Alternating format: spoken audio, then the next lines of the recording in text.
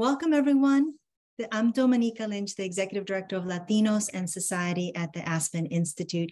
And I am so delighted that you have chosen to spend the next hour with us for the unveiling of our latest Labor of Love, a collaboration between two Aspen Institute programs, Latinos and Society and the Economic Opportunity Program's Upskill America initiative. And the unveiling of the report, Pathways to Digital Skills Development for Latino Workers. It's such an appropriate theme, especially during Hispanic Heritage Month, where we celebrate the diversity of our nation, the diversity of the Latino community, but also the contributions of Latino Americans. And what makes me so excited about this report is a report that is not meant to just be on your PDF file, but a report that is meant to be put into action. It is culturally competent. It is really a cross-sectional report that really taps into the brain trust in our communities and Latino-led organizations that are doing fantastic work upskilling Latino frontline workers, and also of those most established corporations that are thoughtful about the importance of upskilling their workforce in a way that it meets them where they are in their learning journey.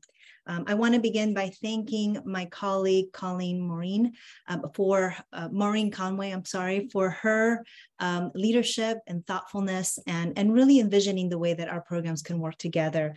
It's been a journey of two teams coming together, really leveraging other research that has been done during the pandemic about what the needs are of workers in general and Latino workers in particular. So what you're going to hear today are some evidence-based research, examples of those organizations and the front lines of that change, stories of the way that the Latino community is so resourceful, and with limited financial investments, they were able to keep their workers, think about digitizing their businesses, and at the same time thinking through how upskilling their workers during the pandemic would serve them for long-term career growth.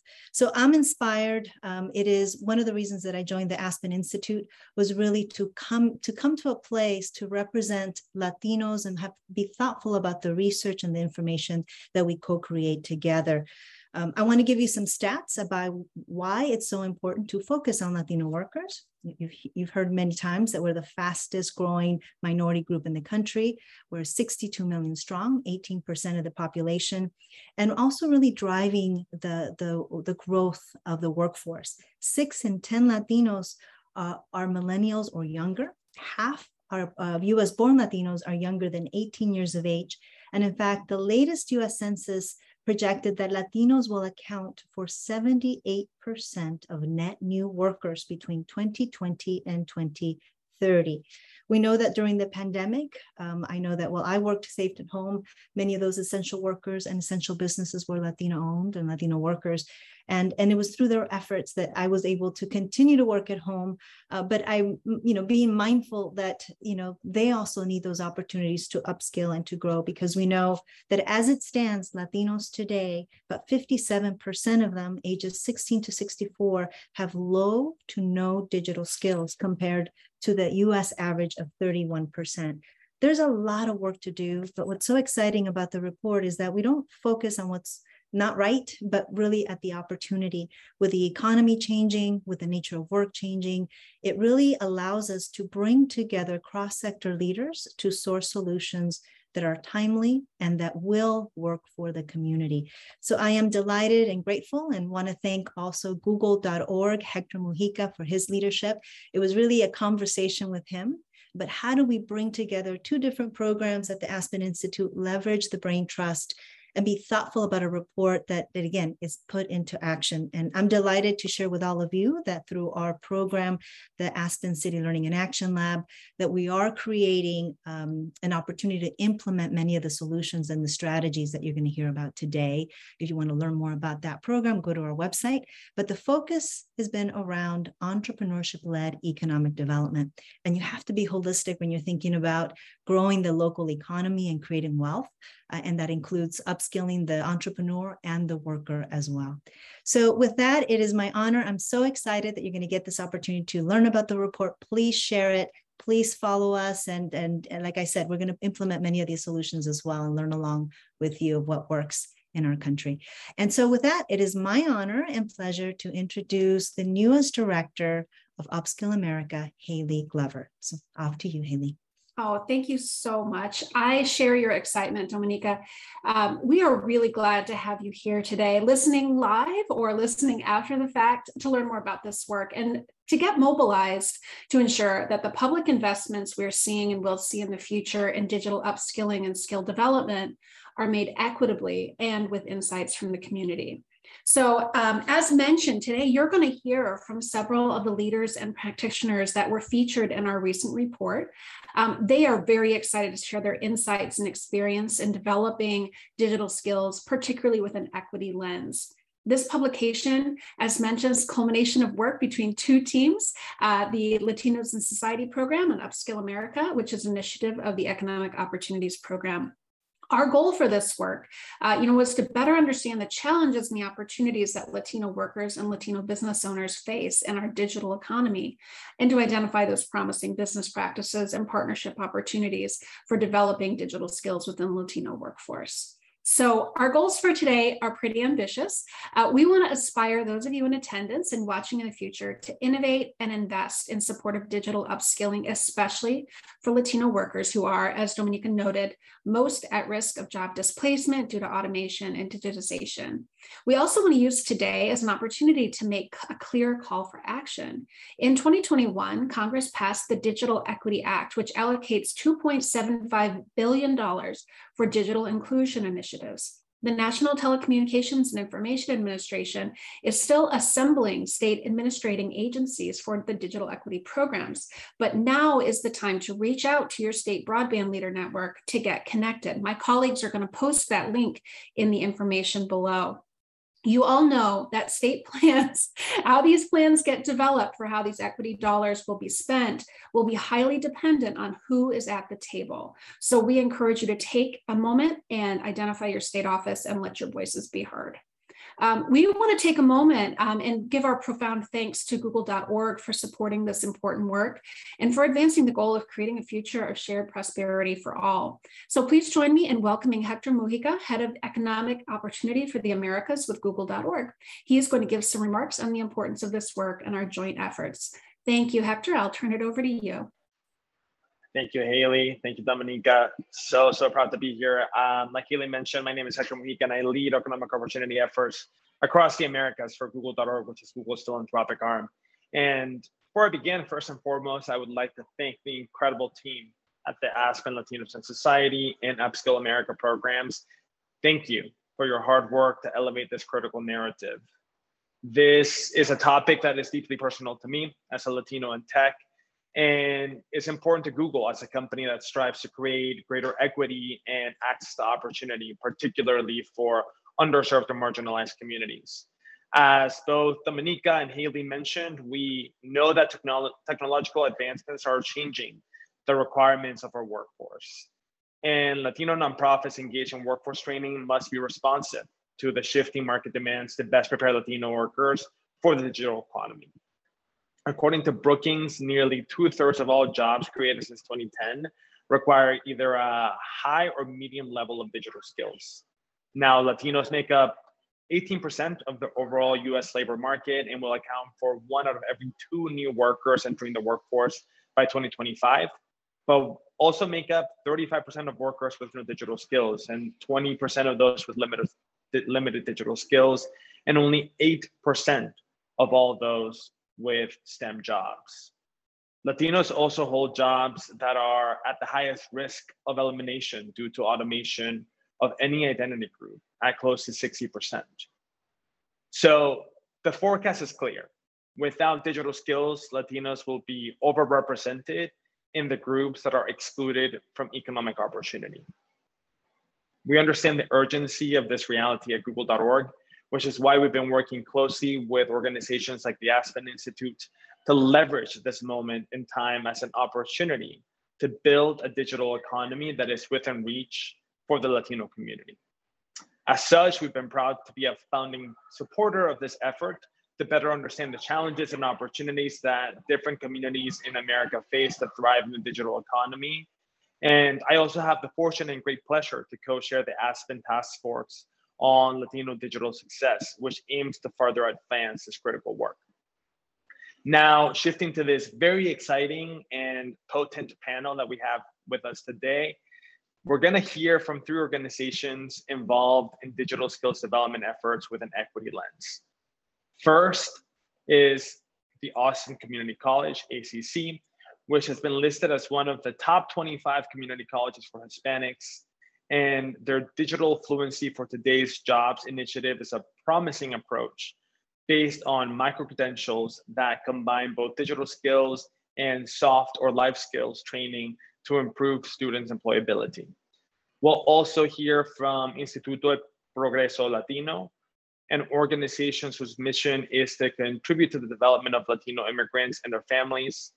Their digital literacy program was developed with support from the Latino Digital Accelerator Program, an initiative by the Hispanic Federation funded by Google.org to strengthen institutions serving the Latino community with workforce development and digital training programs, both in English and in Spanish. And lastly, the 32BJ Training Fund, a joint labor management organization that provides education and vocational training to eligible members of the 32BJ. This is a trade union that represents roughly 175,000 building workers. They offer both basic and advanced digital skills programming, focusing on specialized industry-specific software platforms and tools to support career advancement for their membership. This is an incredible lineup, and convenings like this are critical to raising awareness of the significance that digital equity has for resilience of both our society and our economy.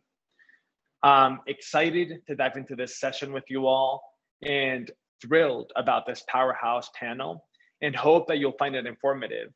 But more than that, I hope that you'll lean into it as a rallying cry, as a signal for us to continue to gather our collective voices and determination to ensure that Latinos are equitably included in the digital economy. Now, please join me in welcoming the moderators for today's conversation, Victoria Prince, Research Associate at the Aspen Institute's Economic Opportunity Program, and Diego de la Snyder, Associate Director for Policy and Research at the Aspen Institute's Latino and Society Program. Thank you. Thank you so much, Hector, and thank you, Domenica and Haley, for kicking us off today. So as Hector mentioned, my name is Victoria Prince, and again, we're delighted to welcome you to today's conversation on pathways to digital skills development for Latino workers. So we have some truly amazing guests joining us today to tackle this topic, and we'll introduce them in just a moment. But before we begin, a quick review of our technology. All attendees are muted, but we still do want to hear from you. We welcome your questions, so please use the Q&A button at the bottom of your screen to submit and upvote questions. We also encourage you to share your perspective. If you have ideas, examples, resources, or experiences related to today's topics, please share those in the chat. And we always appreciate your feedback. Please take a moment to respond to our quick feedback survey, which will open in your web browser when you leave the webinar. We encourage you to tweet about this conversation using the hashtag digital skills. And if you have any technical issues during this webinar, please message us in the chat or email us at eop.program@aspeninstitute.org, which is in the chat. The event, of course, is being recorded and will be shared via email and posted on the website. And lastly, closed captions are available for this discussion. So please click the CC button at the bottom of your screen to activate them. And I think that's all for tech. So I'm going to go ahead and pass it over to my colleague, Diego, to introduce himself. Thank you so much, Victoria. And thank you everyone for joining us today. My name is Diego de la Snyder, and I am the Associate Director for Policy and Research at the Aspen Institute Latinos and Society Program. I'm very excited to be here today with these amazing leaders from different types of organizations working for our communities to make sure that the new job opportunities in the digital economy are available to everyone. With Victoria and some other colleagues in the Aspen Institute, we have been working in this research project since May last year to improve our understanding of the needs and opportunities that Latino workers face in an increasingly digital economy, and especially since the transformation of the economy that the COVID-19 pandemic implied. We conducted a survey to over 250 workforce organizations and employers around the country to understand the digital skills needs and initiatives across different industries.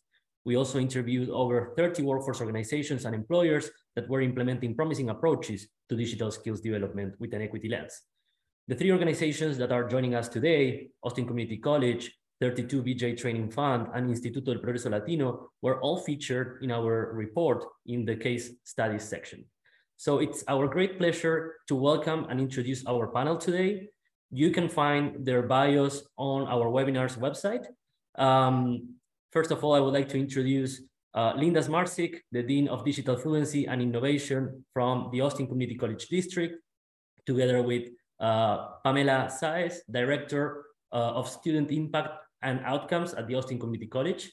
Welcome, Linda and Pam. Thank you so much for joining us today. We would like to start with both of you. It would be great if you could provide a brief overview of the Austin Community College and its role in workforce development as a Hispanic serving institution. Sure. So hi, everyone. To give you a little background, ACC serves approximately 70,000 students on 11 campuses over a very large district size of approximately the size of the state of New Jersey. We are a designated Hispanic serving institute with 39% of our student body identifying as Hispanic, many of whom are first-generation students, and our Hispanic student demographic is also our fastest growing demographic. We provide face-to-face, hybrid, and online education, and we're considered a top Hispanic serving online college within the state. We've also received the Seal of Excelencia certification and consider it an imperative to scale equitable academic and career outcomes for all of our students, as we all know that increased education coupled with digital workforce skills is a precursor to social and economic mobility. So while the college is involved in multiple workforce initiatives and services, Linda's going to share with you a very quick example of how the Computer Science and Information Technology Division approached improving Hispanic outcomes within her area. Thanks, Pam. So one of the things as we're talking about digital skills, we recognized pre-pandemic, we had a nice grant from the Department of Labor, and with it, it was to rebuild 41 courses into online workforce courses in the area of programming, competency-based education. When we started gathering data, we realized quickly that our Latina females, fantastic, did really well, great success rate. Our Latino males, 50% with failure rate. So we had to go back to the drawing board and figure that out. We did some surveys, we did some focus groups to find out what was happening. That was the beginning of recognizing that digital skills was so important. There were several initiatives that led to that. But in that, we built out a pilot a couple of summers ago. And in this pilot, we found out there were two females in there who English was a second language. And we found out through this initiative that they dropped out immediately in this new pilot, trying to offer these new digital skills. So with it, we kept going back to the drawing board, back to the drawing board. And we hope you see our story as we progress through this. But the pilot we did this last summer, this is a success story right here. We had 4 courses that were built out using these digital skills. 2 of the courses were taken by a female, English as a second language. And with it, I was asking if she wanted to come back and take the 3rd course. She calls me professor. Yes, professor, I do. I am at University of Texas. I applied for a new job. I told the person I was applying for a new job with that I was taking these digital skills. She got the job. She got a raise. That's why we do this. That's why we're doing this. We know we're on the right track. Excellent. Thank you so much, Pam and Linda, for that brief overview. We will go deeper in the next few sections. Now, I would like to also introduce Karina Ayala Bermejo. She's the president and CEO of Instituto del Progreso Latino in Chicago, Illinois. Karina, all to you. Gracias, Diego. I am so excited to be here with you. I could feel the urgency. We want part of that $2.7 billion. We want our fair share. I am Karina Ayala Bermejo. I have the privilege of being the president and CEO of Instituto del Progreso Latino here in Chicago, in the heart of some of the zip codes hardest hit with COVID. So we, very similar to Pamela's remarks, we were getting ready for some remote access. So fortunately, Instituto had some hotspots in the works, right? That gave us a bit of a leg up. But we know that the pandemic highlighted what we already knew, some of the inequities that existed.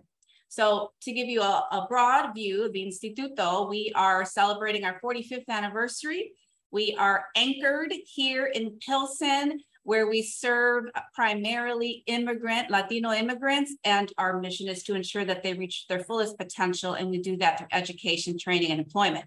Because we're a social service agency that has 2 high schools, we have the benefit of 800 high school age students that are ready to learn and grow with us. We also have workforce development programs that are specifically in healthcare, manufacturing, and retail.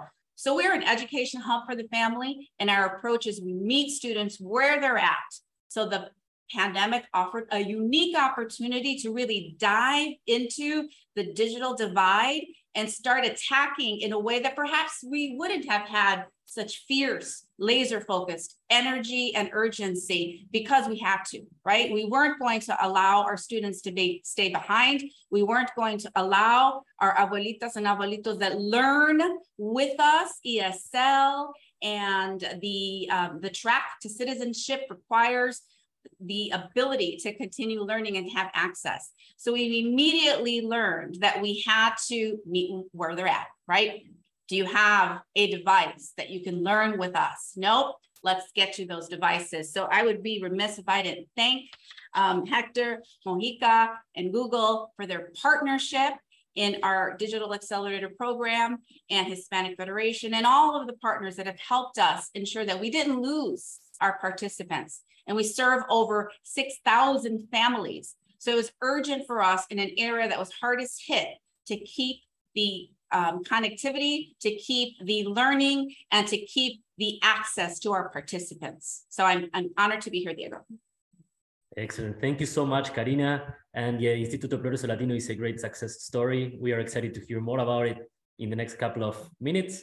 And then it's my pleasure to introduce James Barry. He's the Senior Manager of Program Development at 32BJ Training Fund. Welcome, James. Thank you, Diego. I could tell you a little bit about the 32BJ Training Fund, and if you have not heard of it, it's a union that represents 175,000 members along the East Coast, and about a little over 50% of that membership is Latino. While many of the members do come to us for basic skills that they would use on their jobs, such as heating, electricity, plumbing, we also do a lot of work with members who are trying to learn English. So I'd say most of the population is an immigrant population, and some people have limited skills, language skills in their own languages as far as writing. So we work with them on English skills and also more and more computer literacy. The building industry is just becoming very heavily automated. And if you're working in a commercial building or a residential building, you really need to interact with a variety of systems. There are systems that people use to communicate with tenants. The members would have to track packages. They have to track keys for different people, work tickets. So there's all sorts of interactions, and it's definitely something that's been revealed that there are still parts of the membership, although some are very experienced and do things like using building management systems, and some even use AutoCAD. There's other people that we're working to try to help them use a PC. There's people that don't have a smartphone. So there's this really wide kind of range, and we want to make sure that everyone's in a position to excel and to do better at their jobs, and also just you really need computer literacy just to really do anything in your life at this point. Excellent. Thank you so much, James. We invite all the panelists to keep their cameras on now as we engage in the panel conversation.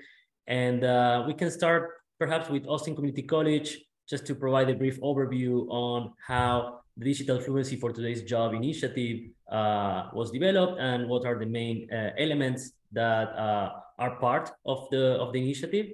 I know that Linda and Pam, you have a brief presentation to share with us, so please go ahead.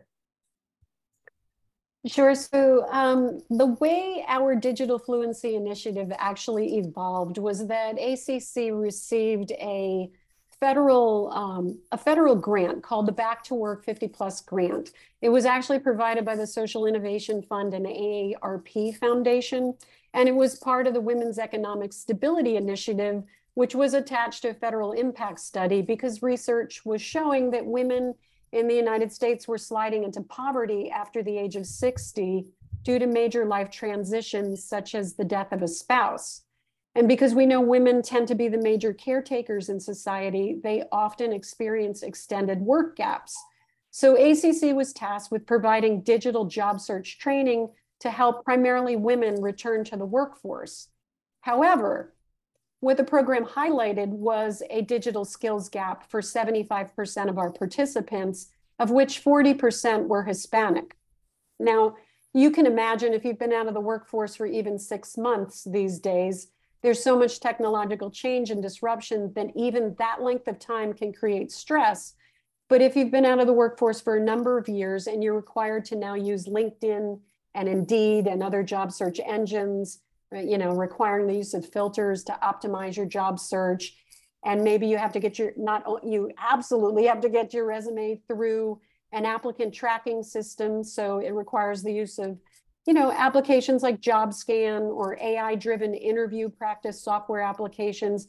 And we're talking about a group of a demographic that's used to just being able to hand their resume to somebody and shake their hand, right? So it was an amazing amount of getting them up to speed, not just with the digital skills to get a job, but then what were the digital skills that were lacking to hold down the job. And so Linda's going to explain some of the ways we were trying to help them within the college.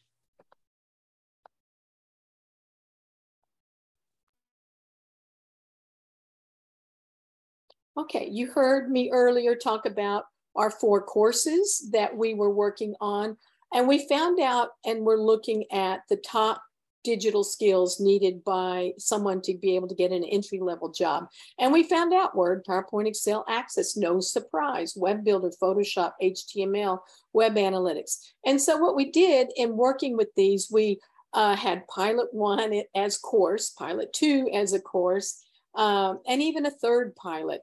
We can do better than that. So we developed these micro-credentials, small units of learning, 20 to 26 hours each, that a student can take as standalone, or that it can be go alongside the curriculum with a faculty member. In that, the focus of being able to have a Latino feel comfortable. We are embedding Latino digital navigators into each unit with it to recognize these 16 micro-credentials.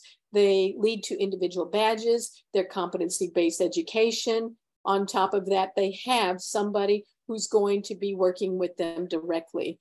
Each one of them has professional skills, as you can see, that we're embedding. Each leads to a micro-certificate. And then finally, each one leads back to, because they started out as 4 courses, they lead back to credit. And with this, we believe, we are excited, and we feel like we have found a holy grail with this.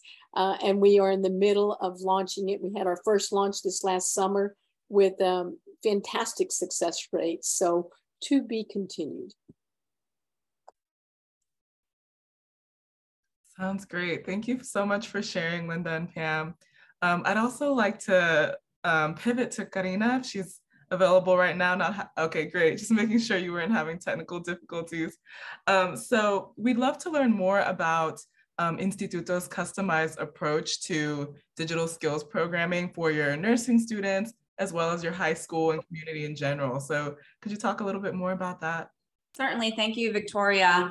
We have a philosophy, right, that we meet students where they're at. So we have two distinct programs, or actually three. The first that I'll talk about is the Digital Accelerator Program, primarily for the individuals who were already in our learning system. So taking, for example, those that are in our ESL courses, right, English as a second language, the age range for those are more elder and generally more Spanish speaking. They're learning how to speak English with us. So we learned so much from our beautiful abuelitos and abuelitas about simple things, right? How to use the smartphone, how to connect to Zoom. Are we comfortable with moving to a laptop? And then meeting them where they're at, removing those obstacles, providing the devices. So as we paired up with our basic computer skills, sometimes it's even more basic than that, and attaching that to ESL, we were able to get a continuity of attendance, continuity to the specific contextualized learning that was needed, right? So if they're learning English because they have a specific purpose in citizenship, like we're working towards that contextualized learning. These were about 45 hours where we had then attached, in addition to the regular ESL coursework, a Saturday that was focused on the digital learning.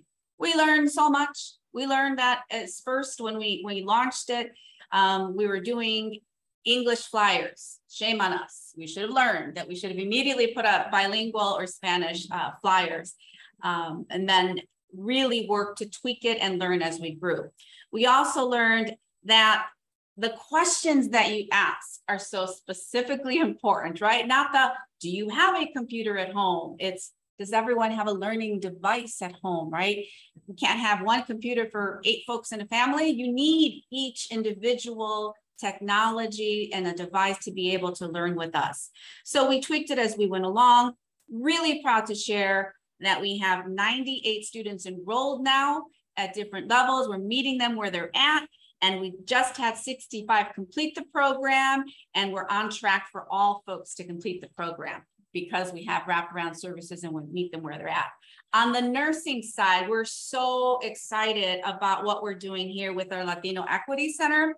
So we have a College of Nursing. We graduated our first 2 cohorts. We're so thrilled that we have an associate degree in nursing that accelerates at no cost to our students their learning. We know that navigating the world post-graduation, and 100% of our folks pass the NCLEX and our RNs, that they needed additional skill sets, right? This digital upskilling was so critically important, specifically in ATI, which is the advanced testing instruments. It's the platform used in hospitals to be able to, be speedy in capturing patient stats and capturing the interactions and conversations between the nurse and the patient. So we were able, with this partnership, to be able to add that component, right? Not just the important didactics and the clinicals, but these important digital skill sets that we know are going to make a tremendous difference in their success as RNs. So acquiring those skills before they get into the environment where it becomes overwhelming then to learn. We have 62 students enrolled there, and we are on track to have 62 complete by this next Thursday. So we're so thrilled with the success and being able to adjust to where our students are at. So if we are students that are learning English, that's where we meet them. If we have students that are at our highest level in our college, that we adjust and we tweak the curriculum and offer those digital upskilling opportunities for them as well. Beautiful. Thank you so much for sharing. We love to hear about the approach of meeting people where they are. I think that's fantastic. Let's go ahead and move on to James, or begin with James. Could you tell us a little bit more about your early work in digital inclusion? Because we understand that this is not new for y'all. Could you talk a little bit more about the computer purchase program from the early 2000s and what needs you were addressing and what led your organization as a labor management org to shift to develop and offer digital literacy courses. Sure. I joined in the early 2000s as well, so I kind of coincided with the launch of this program. But one of the things that makes a joint labor management partnership so effective is that both parties, the labor side and the management side, are working together to help the members become more skilled, and also to address other aspects that kind of cross the line between work and just home life. And in the early 2000s, it was probably about 50% of households in the US had a personal computer. And as far as the members, it was less than that. So there was really a question of, well, what's going to happen if we don't address this? And a lot of people aren't making, their office cleaners, their janitors, they're not making the kind of money where they could invest in a computer at this point. So there was a discussion with the management and 32BJ, and they made a partnership with, it was Dell at the time, and we were able to put 5,000 computers into the hands of 32BJ members. As part of that program, there was also a training. So people came in, and then they had to do, it was at that point, it was very short. It was only a 3-hour training, how do you turn the computer on? How do you log in? Basic troubleshooting. We set up also some wraparound services with help desks. Obviously, it was English, Spanish. We also do Albanian and Polish, or our main languages. So that was kind of the beginning of our computer program. And then once people brought the computer home, then they started having more interest in, okay, what's Windows, what's Word, let's look at Excel.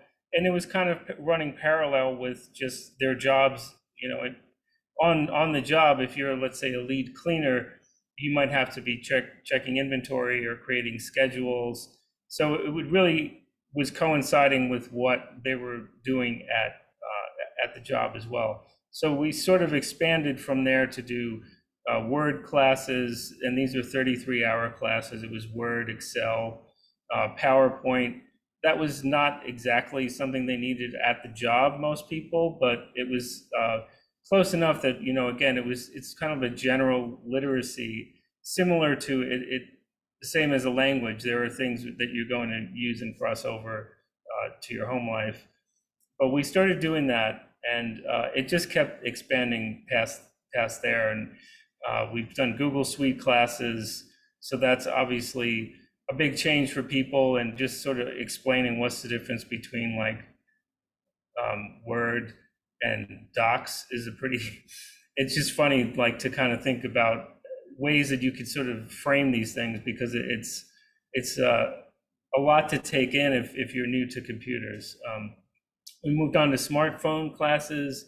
So we did iPhone classes, Android classes, and then more advanced. So as we were kind of trying to raise the bar for everybody, just general literacy, then there was also people that used building management systems to control HVAC systems in their building, to control lighting systems. And that's a very technical type of skill set. So we were able to create a year-long program around that. And also running a building with a computer is another one that's more advanced. And that really looked at communication, similar to an Outlook, but just within a building, a thing called Building Link, another software called LogCheck, which involves what members would do, or workers would do, is you'd have to walk your building and log different data points. So you'd have to look at what's the temperature of a particular item, or what's the pressure, and then they would input that into a tablet. So that's something that they would use immediately. So that's obviously, from a learning standpoint, a lot easier when someone could just apply it right away. And also AutoCAD. So those are kind of the range of things that we've kind of, starting from that initial computer purchase program, and then all the way up to kind of where we are now. And then we have some other things that I'd like to talk about later about where we're going in the future.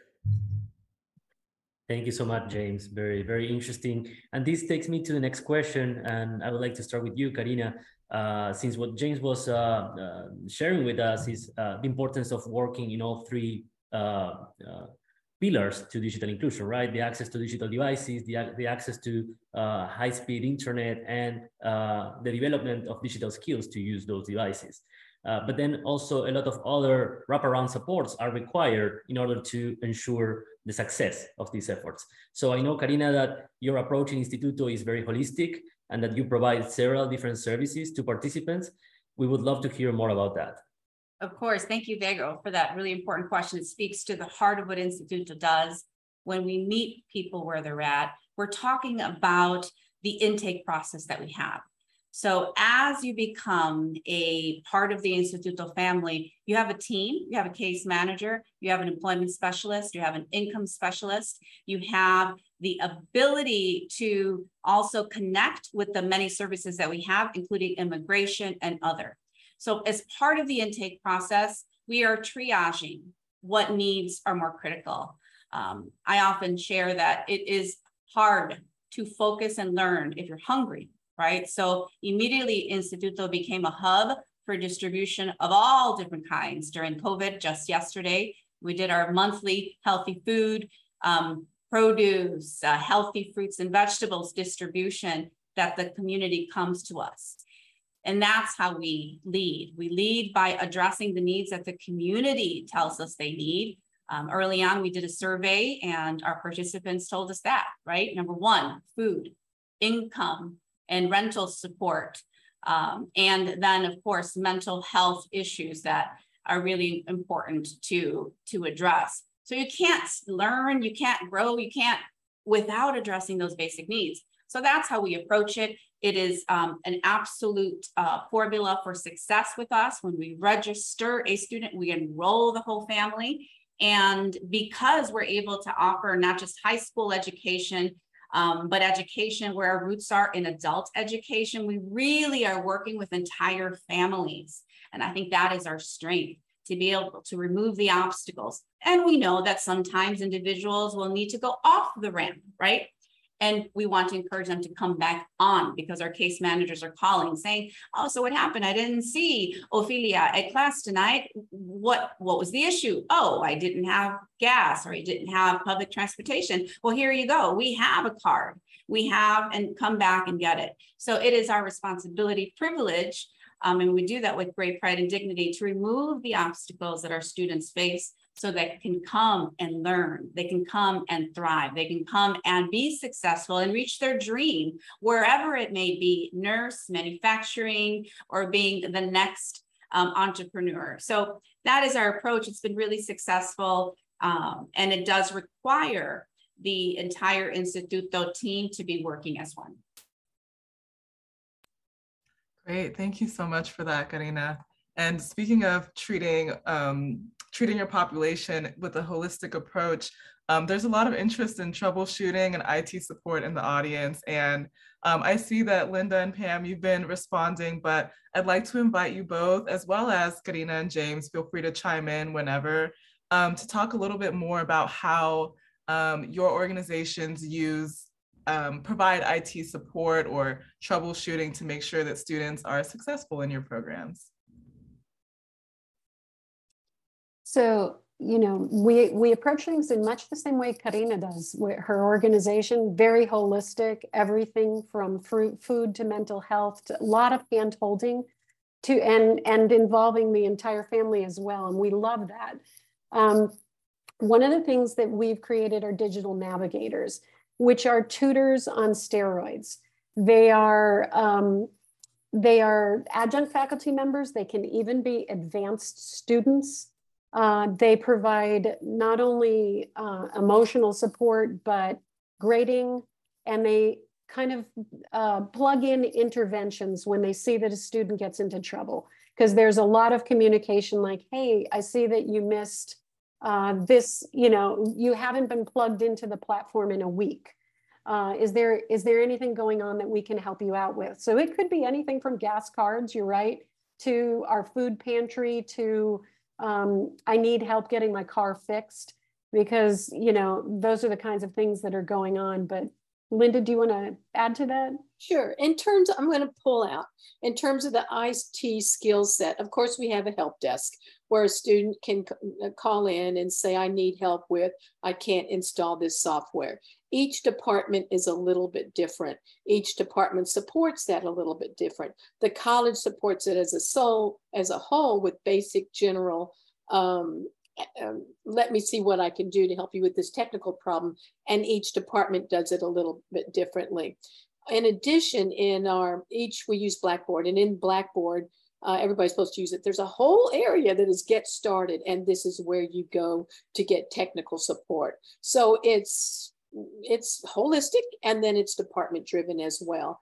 One of the departments that I work with in the game development department, we have somebody who's a lab person who very specifically helps the student in terms of IT. I can't get my software uploaded for Photoshop. So I hope that answers the question, but it is, the college takes that very seriously. And I would agree with everything you've said. I think that the having the helpline at Instituto, we also have the pre and post class time where our instructors are available. I love the tutor on steroids. We have one of those folks, they're called Dean Banks. We also have learned that our Latino community loves the Facebook. They love the Facebook Live, and we've been very successful at pushing out information, especially how-tos, and using the chat box to really focus in on, you know, what's not working, what's working. So simple things like how to use a Zoom, and we're doing it through Facebook time because somehow that is the vehicle that they really feel comfortable with sharing. So that's where we push out a lot of information, and going live ticks on their phone. So we have our folks that are watching our Facebook page kind of be alerted so that they can join in. Yeah, we have a. I think one last thing, we are also going to open up a Discord where students can talk with each other and people can intervene in that way. Sorry, I didn't mean to interrupt. My apology. Oh, no problem. Yeah, we have a help desk, like general kind of help desk, multilingual help desk, but also we've been doing like short videos, especially with Zoom. You know, how do you get on Zoom? How to troubleshoot on Zoom?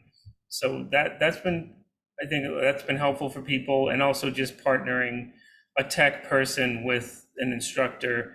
And I think I hadn't mentioned, but CELED is something we've been using where it's a phone-based English and citizenship training. So you don't have to have a smartphone. It's just like texting.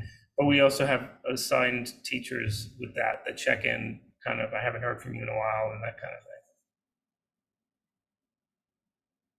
thing. Excellent.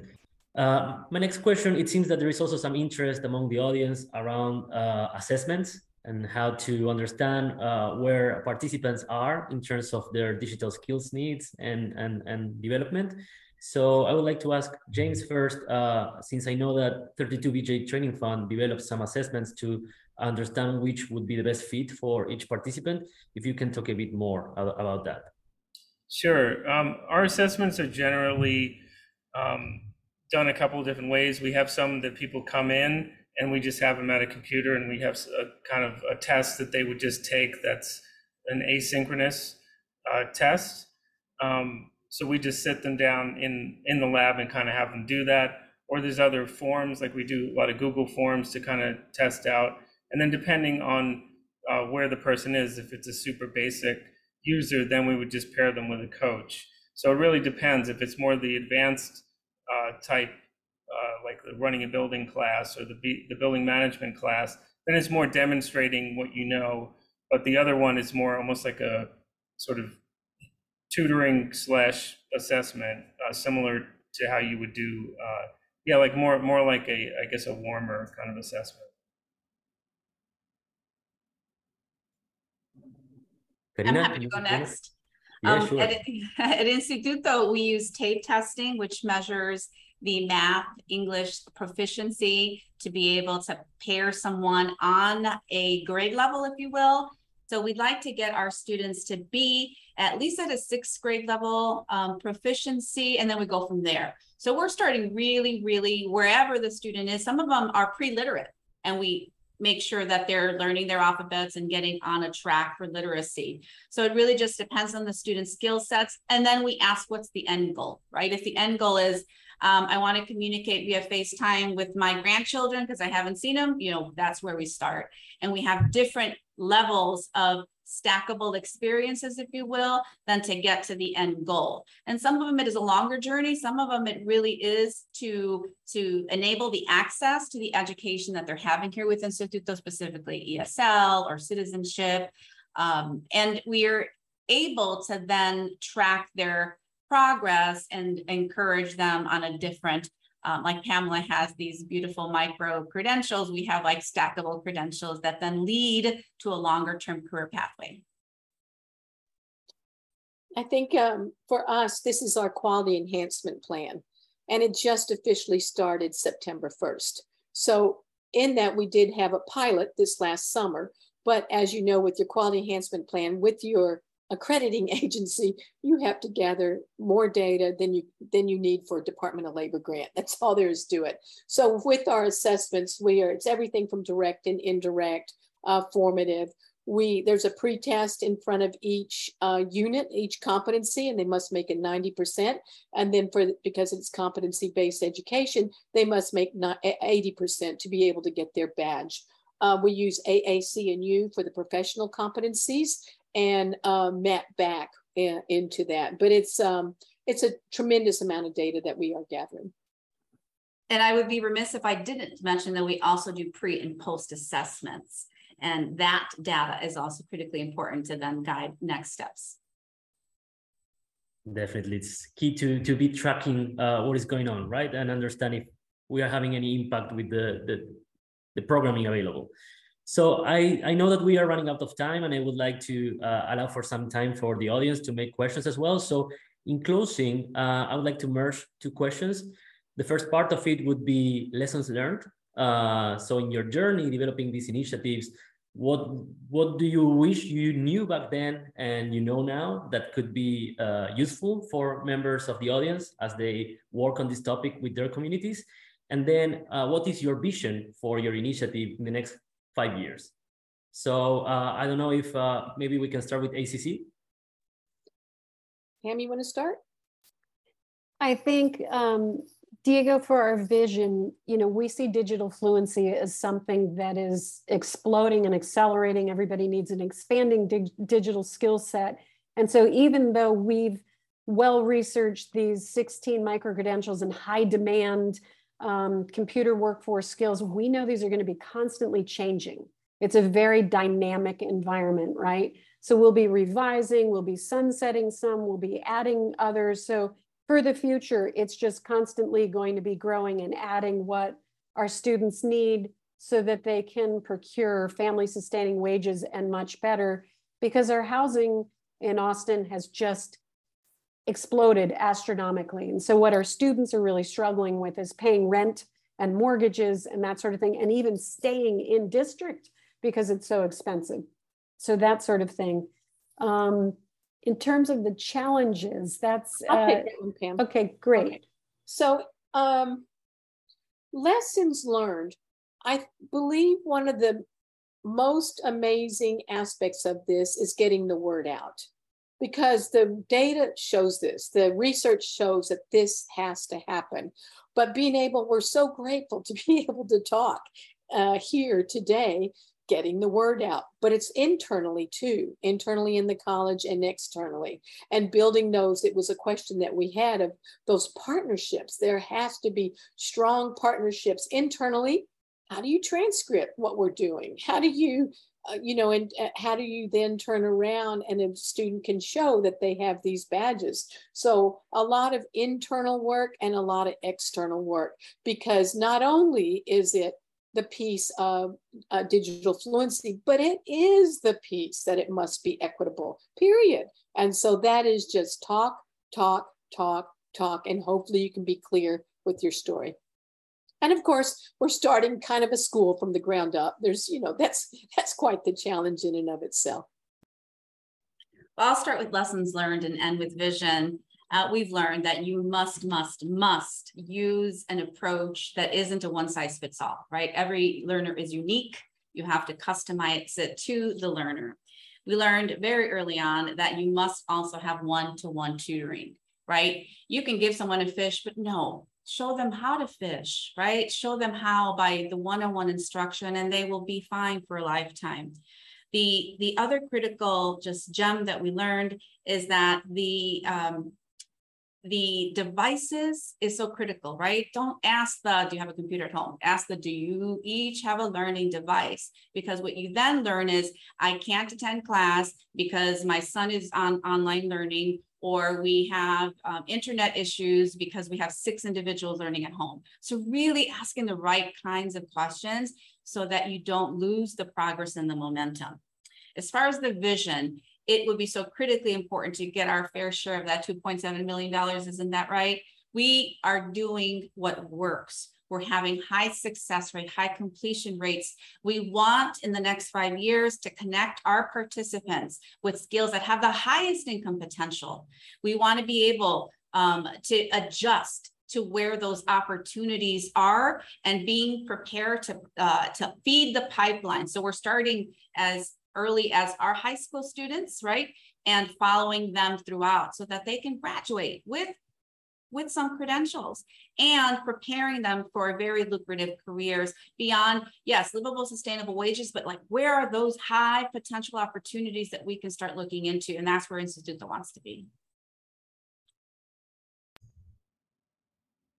I think one simple thing that I definitely realized, and this was, I think, around COVID, revealed this when we had to quickly go from in-person classes to remote, is that smartphone literacy isn't computer literacy. And there's a lot of people that really know smartphones, but if they have to take a more advanced course and they have to use the computer, it's like, it's starting, from ground zero. So I think that was something, we realized. It also, during COVID as well, we have a lot of classes that are on site with cleaners, and there was one in particular. It was March, and we were right about to start. It's a 10-hour training, and it's for a lead point for the building, and we had to go remote right away.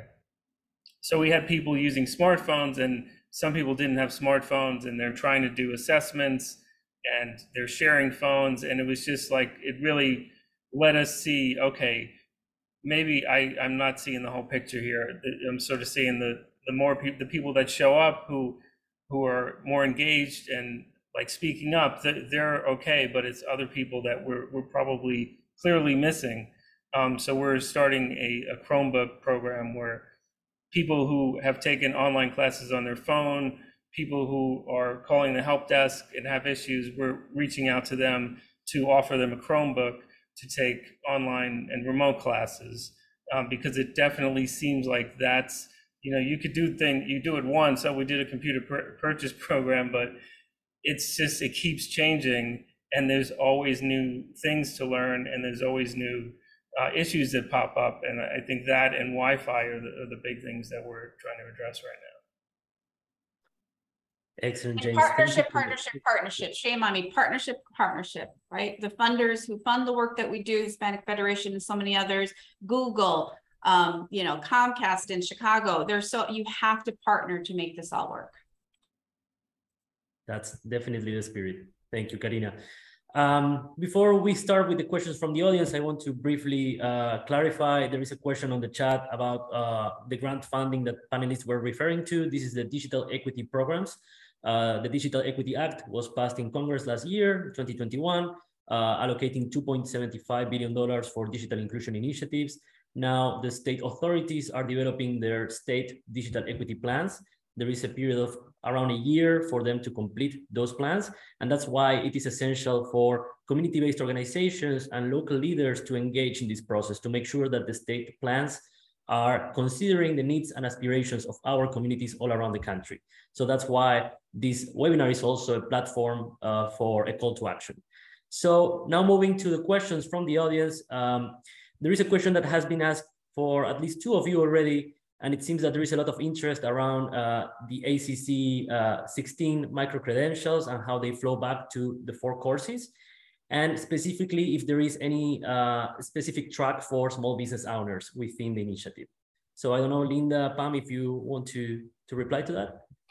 Sure. So what we did is we had there is a story with this. The story began as 4 courses, and we got a grant for that. Partnerships. Thank you, Karina. Partnerships. And in this grant, it allowed us to build these 4 courses using these digital fluency skills and still meet our SACs. What we need is called WECM for our state parameters around it. We built these 4 courses out, but then because the 4 courses were built, we were able to lift that curriculum up and then take it over and divide it out into these micro-credentials, which is fantastic. And in these micro-credentials, we then contract them completely back. 5 go back to the course that we just built out. And so that's how it tracks back. And I have the paperwork signed, sealed, and delivered. So that is fantastic with that. In terms of does it track to a business, the micro-credentials track to 13 credit hours. That becomes an occupational skills award that then tracks up to 1 of 2 certificates and degrees, app development, coding and design, or computer user support. In terms of does it track to a business certificate or degree at this time, it does not, but we totally recognize that as we get through this 1.5 years of building out these micro-credentials, entrepreneurship is a track that is just screaming at us to build. So we recognize that as well. I hope that answers that. Thank you, Linda. The next question is from Garrett Matsuda. She was mentioning the challenge of building buy-in from the community in order for these initiatives to be successful. So how to convince folks that it's important to develop digital skills, to adopt some of these new technologies. He mentions that some of the people he's trying to work with mention things such as why change? We have always done things this way for decades and things have been going well so far. So I don't know if maybe Karina, you want to answer to this question, how to ensure that our communities understand the importance of digital skills development and what can be instrumental in order to do so. Absolutely. And part of it is the success with the first round of folks in cohorts, right? Word of mouth travels so quickly, and it is our most successful participants that go bring us other family members. So you want to make sure that those wraparound services are truly working to remove obstacles so that there's success. How do you get the first group of folks interested? Well, you have to go out and you have to market. We learned with our flyers that they have to be in Spanish and in English. We know that we have to put them everywhere, not just in our schools, in the corners of our walls, but out in the community. We've learned how to use Facebook Live very, very well. And we have events that capture the audience of our communities, like our food distributions, where we put flyers and information out. So there is no shortage of opportunities where you will see our flyers, whether it's at music festivals and back to school yards or big barbecues, whatever we can do to get it out. And then when you have the students, you have to commit to excellence and quality and ensuring that success, because that success will go back into the community and they'll be your best ambassadors. And I think I'd like to add one more thing, that when Latino families understand, like in Austin, there are a lot of Latino entrepreneurs and they have landscaping businesses and cleaning businesses, but what they don't have are 401k plans and health insurance and all of the social welfare safety net items that really create more stability, like paid time off. And so when we talk to our students, we're also bringing in their families and explaining to them that this will provide much more security in the end for you and your families and a higher level of income. And that's why these skills are so important.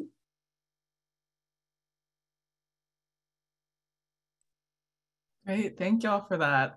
I also want to point to another question from, I hope I'm saying your name right, Beatrice. But do you recommend any specific kinds of devices? So Chromebooks or PCs, from your experience working with these populations, are there any insights you'd like to share on specific devices?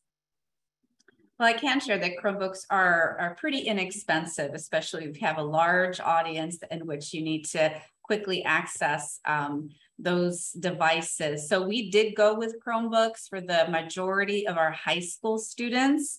We then focused primarily on laptops for our seniors and our adult learners that were ready to use those. Those seem to be more user-friendly for our adult population. I would just add on the Chromebooks to have, a headset and a mouse, because the tracking pad is definitely difficult for people who aren't familiar with that. But again, we were looking at that as, in general, just on an expense level, and then seeing how it goes and hopefully expanding it. What we're doing at ACC is we began, again through a grant, a lending library of computers. We only have 20 at this moment, but they are PCs. And we have several that are out, which we are part of the previous Digital Fluency Initiative with a couple of those courses that I was talking about. And that, when you hear the horror stories about what's happening for them with their devices, you're just delighted that you're able to get them these devices. We'd like to build on this, and we're going to probably be reaching out to, we have some contacts here. We're reaching out. But the college also offers iPads and other devices besides those 20 for the entire student body. Excellent. Thank you so much for sharing your insights on that. There is another question that I think it's very relevant for both ACC, but also Instituto, given that Instituto has the high schools and the nursing college. So Luz Gamarra was asking, hi everyone, about digital skills for Latinos. How do you think, what do you think are the main changes or commitments which are necessary from higher education institutions? That's a great question.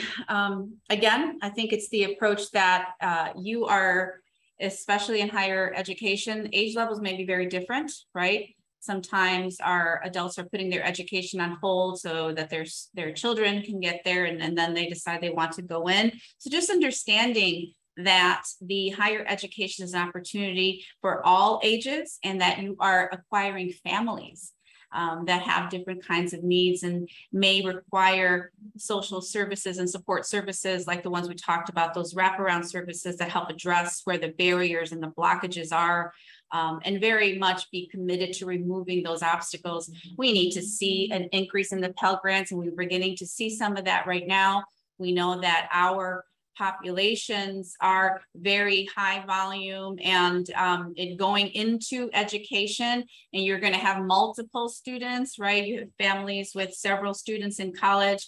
I know I'm not the only mom experiencing that, where you have several teens that are in college, so you have to make that all affordable and help understand that City Colleges is a super viable option to be able to make college affordable. I know that the Hispanic serving institutions need more help. I will make that pitch. And as we continue to think about higher education, also think about the pipeline that connects into it, so that our pipeline has the resources it needs to be successful when they get to that higher level education. Thank you, Karina. The retention. I would add that piece, retention, because we watch students come in all excited and then something happens, life happens. For instance, the story I told at the very beginning of the woman, English as a second language, got the job at UT. She was in the janitorial area, and then she was able to get out of this area and move into a different area. She took 2 of the courses. Again, this is a predecessor to these digital fluency micro-credentials. She took 2 of the courses. There were 2 more to take. She enrolled in the 3rd. She dropped out because she was too busy with her new job. And so for me, I think that becomes, if we can figure out that piece, that will be huge. Lots of wraparound services, engagement, and then caring. And so that's one of the things that we are doing with the digital navigators, caring first, organization, and make sure everybody is, you contact them.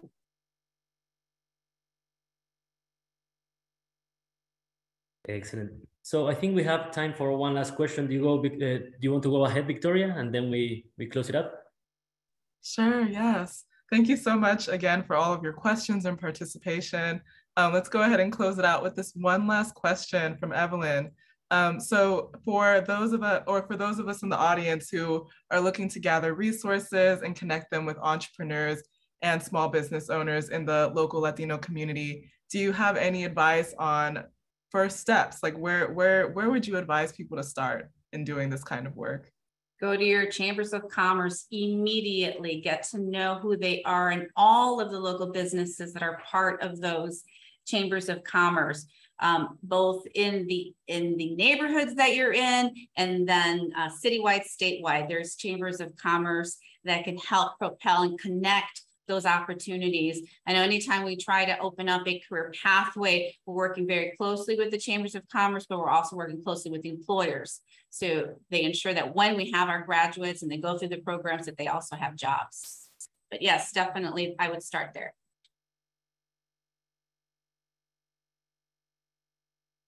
Excellent. Well, thank you so much to our amazing panelists today. It has been so illuminating to hear all of you and learn from your experiences working on this critical topic. We also would like to once again call to action to all of you to engage in the process of the digital equity programs, connect with your state authorities, make sure your voice are heard, and have a say in what the needs of your communities and aspirations of your communities are in this digital economy. We invite you all to stay tuned to both Aspen Latinos and Society program and the Economic Opportunity program in the Aspen Institute, the programming we will be developing ahead. We will keep on sharing on our mailing list and our website, so please keep an eye open.